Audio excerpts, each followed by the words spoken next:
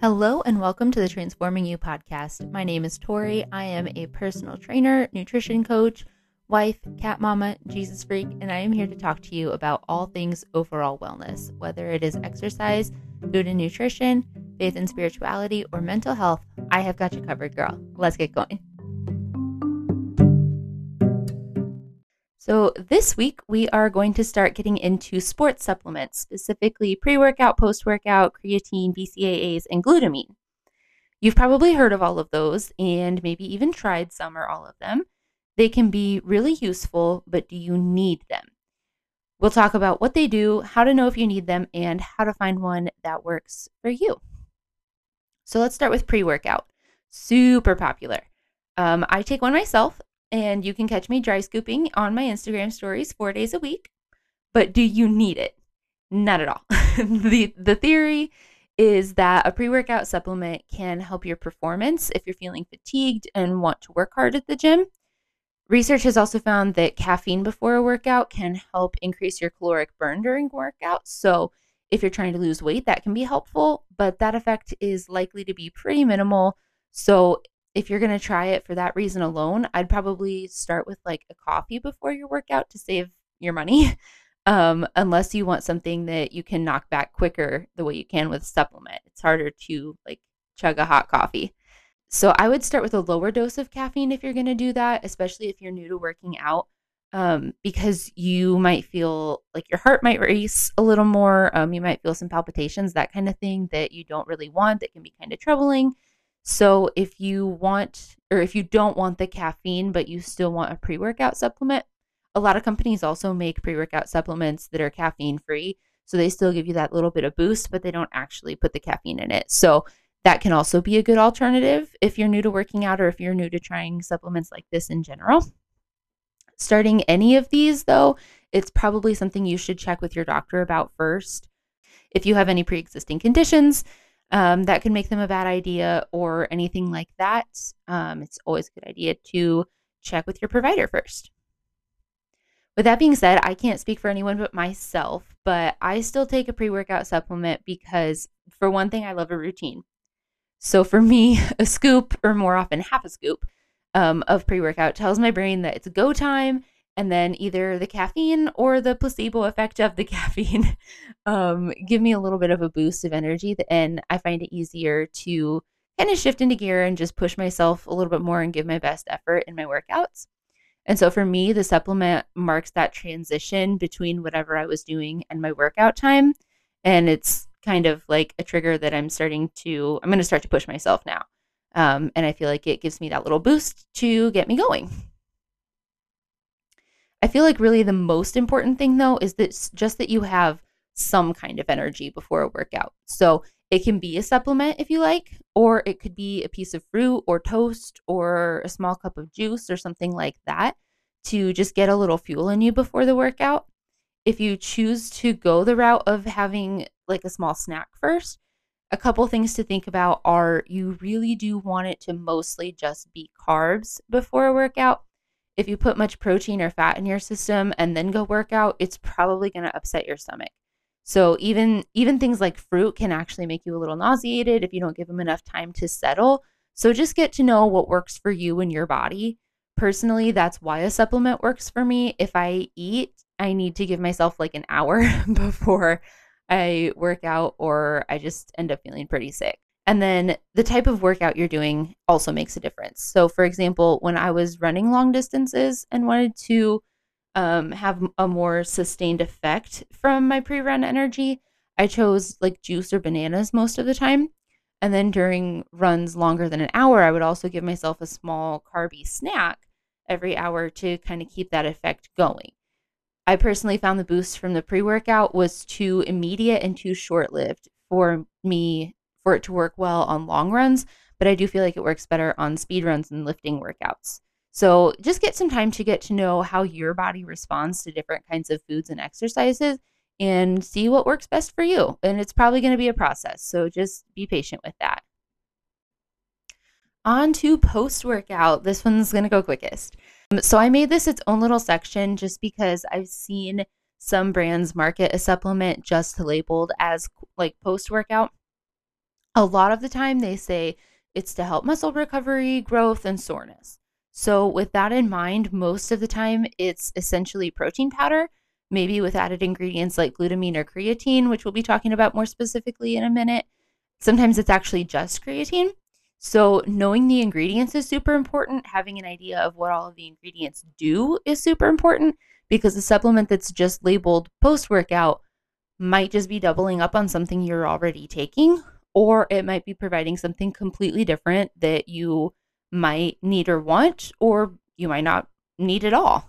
So, what you really need after a workout is water, carbs, electrolytes, and protein. So, something like Gatorade, Body Armor, or Liquid IV. I'm not sponsored by any of those people or anything, just those are examples.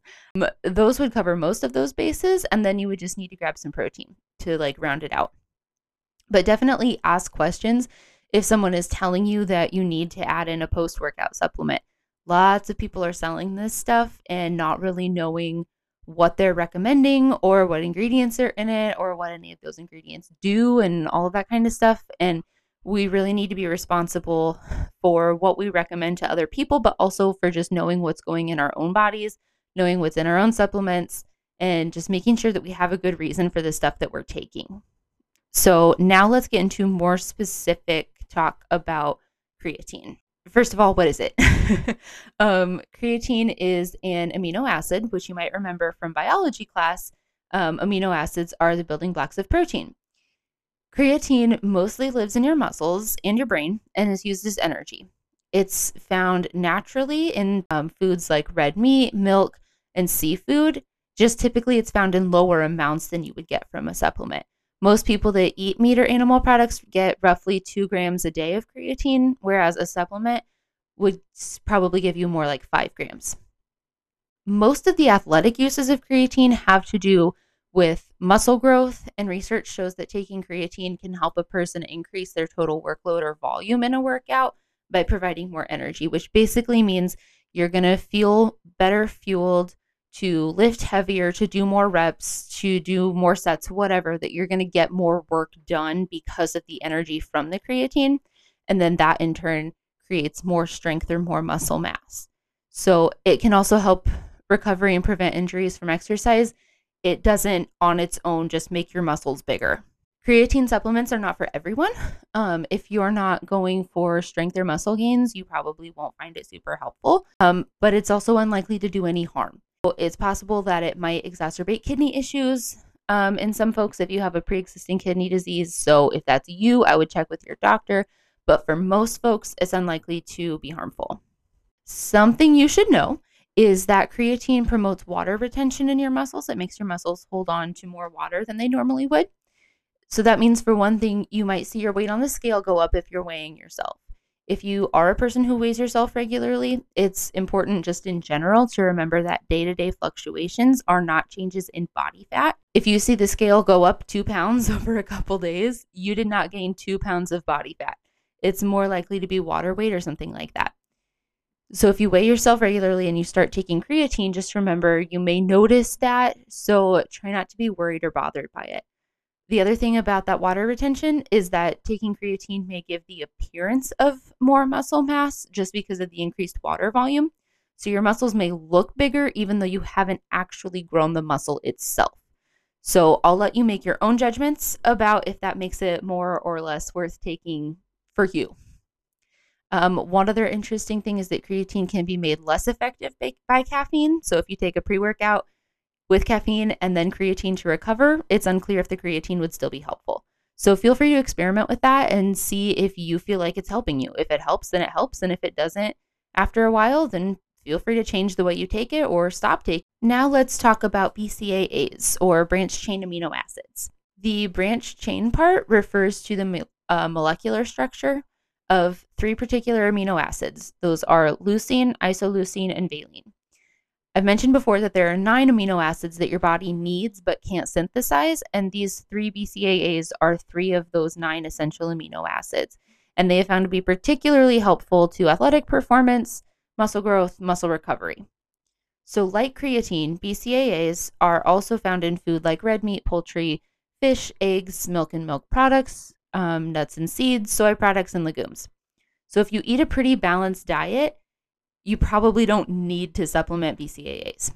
The logic behind supplementing them is essentially that if you've taken in extra BCAAs before a workout, then as your muscle proteins are broken down during exercise, you will have already taken in replacement amino acids so that your muscles can be repaired immediately, meaning better recovery and less loss of any muscle mass. In general, research hasn't found that BCAA supplements are more helpful to muscle gain than just a diet of quality proteins. And research also enforces that the other 6 essential amino acids are also important to muscle health. So if you're planning on giving BCAAs a try, they are usually sold as a powder that you would mix into water and take it within an hour of either starting or ending your workout. It's a little flexible. And if you have any pre-existing medical issues, then again, ask your doctor first. Average folks are generally safe to supplement BCAAs. So on to the last one of this episode already. We're going to be talking about glutamine now. So glutamine is another essential amino acid. It's actually the most abundant amino acid in your body. I want to clarify that glutamine is not an essential amino acid, which means that your body can synthesize it so you don't have to get it from food or supplements most of the time. It's made mostly in your lungs and it's stored there and in your muscles. That being said, you do probably get it from food anyway. Even though you don't have to, you probably do. We can get glutamine from meat, milk, and milk products like yogurt, ricotta cheese, and cottage cheese, as well as some herbs and vegetables actually, like raw spinach, raw parsley, and cabbage. During times when you're under a lot of stress, like from an injury, illness, trauma, or surgery, the extra cortisol that your body produces in response to that stress can decrease the glutamine stores that you already have in your body. For athletic purposes, if you're not training in a high endurance activity like marathon running, you probably don't need to supplement it because your body probably has enough already made and stored. If you feel like you need to supplement it, check if your protein powder actually already contains it. It might have glutamine or L-glutamine listed on the ingredients list. And so if it has it, you don't need to add any more. And if it doesn't, then you can supplement it on its own. One note on supplementing it though, is if you take it in powder form, and it comes in like powders and pills in several different forms. But if you were to take it in powder form, you don't want to put it in anything hot because the heat will destroy it. So if you have any medical conditions, check with your doctor. Otherwise, you're probably safe to give it a try if you feel like it's something that can help you. And then to wrap this one up, basically the bottom line for all of these supplements is they might help or they might not so much, depending on your specific goals and workouts. So feel free to try them and see if they help you. They might not. And I know we usually want a more straightforward answer than that, like a yes, you should definitely take this, or a heck no, that's never worth it. But unfortunately, it just doesn't always work that way most of the time. In general, I think we are the experts of our own experiences. So if you try something and you feel like it helps you with a specific problem, that's probably a good enough reason to keep taking it, right? As long as it doesn't hurt you in any way. And if it doesn't sound like something you need, or you try it and you don't feel like it helps, then just don't worry about taking it. Let's be more open to trial and error and to just being more attentive to our own experiences.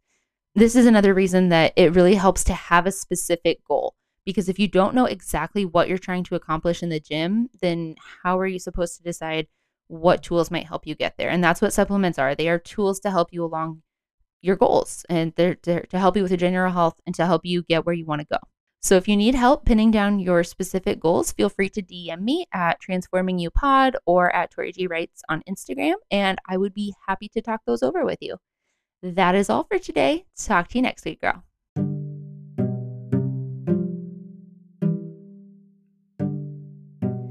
Thanks so much for joining me today. If you like this podcast, I would love to hear from you over on Instagram. If you want to reach out at Transforming You Pod or at Tori G Writes, I would love to hear if there's anything you learned today, or if there's anything you would love to hear more of, or if you just want to chat. I am always available. Talk to you soon, girl.